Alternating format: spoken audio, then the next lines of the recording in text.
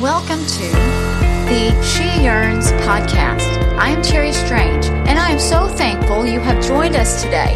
Thank you for being a part of this community.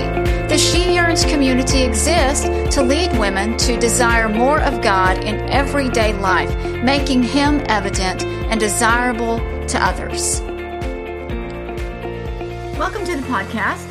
Today we are doing the second part in leaving a legacy. In the first part, if you have not had a chance to listen to it, we talked about the reality that for the most of us, we have this, I believe, God-given desire to have a life that has a lasting impact on at least our sphere of influence and possibly beyond that sphere of influence past the time that we are on this planet. We see that in the general population in terms of estate planning or writing down your family heritage, or we see it in the heirloom furniture or quilts or those kind of things. We seem to think about it in terms of possessions most of the time. And what we looked at last episode was some flesh and blood testimony of what can happen when we allow the Lord to focus our hearts, our minds, and our very lives on what Paul would say should shape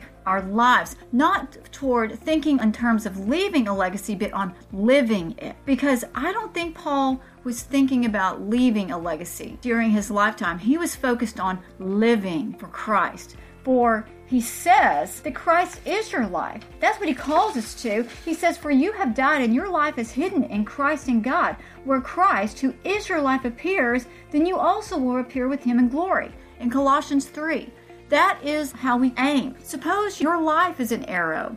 That is what we're aiming towards. In this point in our investigation, in answering the question of how should we aim to live out our legacy, it's time to look at some biblical anchoring and some practical suggestions in how we can do that. The first thing we're going to do is sort of take this idea of shooting an arrow and aiming at a target. What you would do is take your stance. Take your stance. Once we understand the task, we need to take our stance. And what this looks like is to become firmly rooted in our faith. In Colossians 2, we find, let your roots grow down into Him, and let your lives be built on Him. Then your faith will grow strong in the truth you were taught, and you will overflow with thanksgiving. That's verse 7. Now we could camp the entire time on this verse. It's sort of a cycle that is given to us in this verse. How do your roots grow down in Christ? Well, through reading the Bible, through studying it, and through knowing His Word. How does your life become built on Him? As the Word becomes truth in you, it changes how you see yourself and how you really see the world. It alters how you make decisions. Your whole life does become hidden in Christ because the truth of God sort of leads you in all that you do. And then your faith does grow out of His truth because you come upon crisis after crisis, struggle upon trial. You have to put God to the test because you're in these situations, and what you find is God is faithful time and time again, and that faith grows. And then you have no option but to be overflowing with thanksgiving. You see, what Paul is trying to get us to understand is if you let your roots grow down into Him and let your lives be built on Him, then your faith will grow strong in the truth. You will have no option but to overflow in thanksgiving. It's sort of a guaranteed money-making scheme here in terms of faith. That's what this verse is conveying. We want to take our stance, and this is what we would take our stance in. That would be the first anchoring that we would do to get our eyes aimed at the right position in shooting this arrow. Second thing we would do is get a grip on your bow. Hold tightly to the promises that bind your faith in Christ. In Psalm 138:8, we see this: the Lord will fulfill His purpose for me. Your steadfast love, O Lord, endures forever. Do not forsake the work of your hands. You can take this to the spiritual bank. The Lord will fulfill His purpose purpose for you. If you and I believe this promise, then the upsets, the spiritual dry periods, those derailments, those discouragements, that seemingly endless periods of waiting that do come, because you know they do come, they do not have to knock us off track or cause us to put our callings on the shelf and sit down and eat 4 packages of Oreos or Ho-Hos every night for a year or two and give up on living beyond ourselves. Oh, we'll just make a quilt and call this hard legacy living pursuit done. No, we don't have to do that. Instead, we get a grip on the truth of God's word for today. We remind ourselves of what it says for you and me today. I don't care how many times we have to do it until it sticks. That's why you connect yourself with the verse of the day. You get in the Bible study that you can go to. You get yourself a plan to read your Bible every day. You get it until it sticks, until you get a firm grip on the truth that God is trying to get through your thick-headed skull. The Lord has a purpose for your life. The next thing we do is, I'm calling it be decisively resolute. The English people are probably cringing right now. It's either decisively resolute or be decisively unswerving or single-minded or unshakable, something like that. I just couldn't narrow it down, but it's that idea. While still in his teens, Jonathan Edwards wrote a series of resolutions, 70 resolutions. These he dwelt upon, and they really give a strong indication of what a serious and earnest dude he was. Every fiber of his being must have been morally and firmly rooted in his faith. These were not goals. These were areas he resolved not to swerve to the right or to the left in. He didn't give himself a cushion here. No passes for easy living. This was high moral ground. I just want to share a few of them. I think it gives us a picture of what he was about and how you can achieve the kind of legacy that he achieved. It's not just taking 30 days to do Weight Watchers here. These are serious resolutions. Resolved to do whatever I think to be my duty, and most for the good and advantage of mankind in general. Resolved so to do whatever difficulty I meet with, how many soever, and how great soever. Resolved to live with all my might while I do live. Resolved never to do anything out of revenge. Resolved never to suffer the least motions of anger toward irrational beings. Resolved to maintain the strictest temperance in eating and drinking. What does that look like for you and me today? I think it looks like being resolute in your aim. This is what we get from Scripture, from chapter 12 of Hebrews, fixing our eyes on Jesus, the author and perfecter of faith, who for the joy set before him endured the cross, despising the shame, and has sat down at the right hand of the throne of God. It looks like being resolute in your aim. What are you aiming towards? Is it Christ honoring with your life, or is it not? I think we could be resolute about that. It also looks like staying dressed and ready. We find this in Luke 12, 35 and 36. Stay dressed and ready for action, and keep your lamps burning, and be like men who are waiting for their master to come home from the wedding feast, so that they may open the door to him at once when he comes and knocks. Here are some questions to ask yourself, and I ask myself these same questions. Are my eyes fixed on Jesus, or are they gazing over at other things? Have I allowed myself to get sloppy in my focus? Ladies, anybody can live a normal life and have a pretty tombstone. Anybody can do that. It takes a resolute focus on Jesus and an unmatched intensity in prayer and aligning ourselves to his character to be part of a heritage that produces 100 missionaries. I mean, forget the vice presidency and all of those other glorious achievements that they had in those 5 generations. 100 missionaries? What's it going to take to develop the character to do what your calling requires? That would be a very strong question to ask yourself. Which would you rather have? A pretty tombstone and a normal life, or the heritage of 100 missionaries that come because of the life that you chose to live today? What then must you do to be dressed and ready?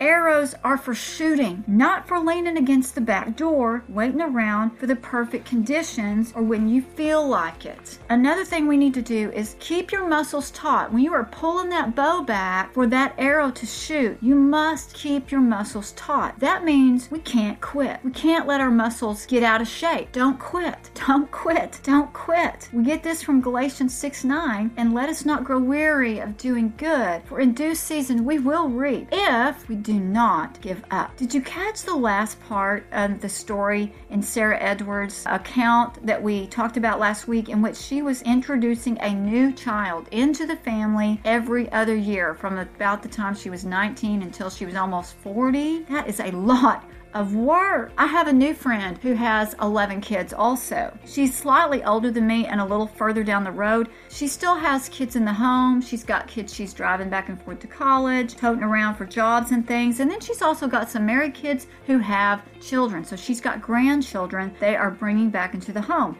And the other night, I asked her about her day. She said something about 10 of the 16 grandchildren being at her home that day. And I know I lost all the color from my face, and I really didn't have anything to say except I haven't thought that far along. And it's true. My brain had always been focused on raising them to leave the nest and never gave a thought to they're going to come back to the house and what they're going to bring with them. I just had never thought about it and drop off for me in large numbers and what's going to happen after they do that. I grew weary just with the thought of it. So this was a good reminder. There is no reaping if we quit. There's no reaping. Not only that, it's more than that. These last 3 points are very connected. I think you're going to see the connections.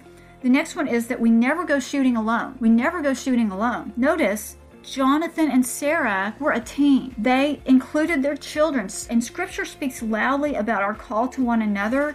We also find this in Hebrews in chapter 3. Take care, brothers, lest there be in any of you an evil, unbelieving heart, leading you to fall away from the living God. But exhort one another every day, as long as it is called today, that none of you may be hardened by the deceitfulness of sin. Legacy living is a dangerous sport. The enemy wants nothing less than for you to quit, but better still, for you to be destroyed in the process, and those you find near and dear to be destroyed also. And that process is succinctly described in Hebrews. We are here warned about sin, its deceitfulness, and the results thereof. The results are deadly. You've witnessed it, and maybe you have experienced it at some time in your life. Maybe you've given into some temptations, or you've seen someone else given to temptations, and that sin became more desirable than Christ, and it became obvious that it was more desirable than Christ. Or maybe it's become more desirable than the spouse or the kids, and then the gospel and church and reading your Bible, the music, it just has no effect. It has no impact. There's not feeling anymore. That's hardness. That's the hardness that we read about in Hebrews. It's an insensitivity to the Holy Spirit. What this text is saying is that a believer in Christ can go there, and it is our responsibility as the body of Christ to bring them back. This is the juncture of legacy living that is keeping my feet to the fire. What the writer is saying in Hebrews here in the most gentle way is we are responsible for one another. Don't let it happen on your watch. He says, but exhort one another every day, as long as it is called today, that none of you may be hardened by the deceitfulness of sin. Let me ask you, who is it that you need to encourage to bring back? What strategy or strategies do you need to employ to begin doing this more and more? People matter. And according to Scripture, their salvation to the end in terms of sanctification and what you reap at the end depends on it. Finally, you and I must hold our stance. We cannot shoot that arrow straight if we are moving around and doing things we ought not to be doing. We are to be focused. We have got to hold our stance. We've got to keep standing. The next verse in this passage says, for we have come to share in Christ, if indeed we hold our original confidence firm to the end. We are supposed to hold to the end. Our lives depend on finishing well. As to the lives of those that are entrusted to us, it's not going to be easy. It will take a mighty fortress to hold us steady. This is the verse to which I am clinging this season. In fact, I made a t-shirt on it. I sell it at my table. It is that important to me. He only is my rock and my salvation. He is my defense. I shall not be moved. As Psalm 62:6, and it's in the King James. I shall not be moved. My faith shall not be moved. Last summer, we served at Camp Abel. We have a special needs daughter that she attended while we served in various capacities. And one of the campers just stole my heart. It's a camp for adults, and all of these campers were special needs. And this little lady, she's kind of an old biddy. She did not want to do anything. She's stubborn as a mule, but she's hilarious. I just loved her. Her group is going down, rotating through each of the activities, and it was her turn to go to the BB gun range. She wouldn't go unless someone took her in the golf cart, so we arranged it. In, almost an hour, she came marching back. No golf cart, no. Little Miss Difficult, I can't walk that far, found a spring in her step. She could not wait to flag her target paper in my face. Well, my goodness gracious, she had blown the center out of that target paper. It was completely gone. She was so proud of herself. It changed her whole experience. I mean, the woman was on the stage by the end of the week. It was amazing. What she didn't know was that there was a marksman shooting alongside her, ensuring that if she did what was necessary, if she showed up, if she aimed at the target, if she did all of the things that she was supposed to do, if she shot with all her might, she would indeed hit the bullseye and blow it up. See, that is the picture of what the Holy Spirit does in your life. If you will take your arrow, if you will take your life and aim for a life higher than what you see around you, a life hidden in Christ, more splendid than sin can offer, He gives the opportunity to partner in attaining something more glorious than you can ever imagine. We, in essence, are given the opportunity for target blasting with our very lives. Let me encourage you to think about one tangible step you can take this week towards developing a strategy, toward taking a stance, letting your roots grow down deep. What truth do you need to take hold of? Are there places in your life you can make resolutions? Are you in need of any strengthening? Do you feel like giving up? Don't do it. Just take one more step. Who can you encourage? What will you do with your arrow? How will you live your legacy? Thank you again for tuning in today. We will be releasing a new episode every week. I would invite you to become a subscriber. And it really makes a difference when you share something here that you find helpful or encouraging. You make an impact. You may never understand the value or difference your suggestion or encouragement made in the life of a friend or casual acquaintance just by passing a resource along. So please share what you find here with others. I would personally be grateful. Don't hesitate to like us on Facebook or Twitter or leave a review.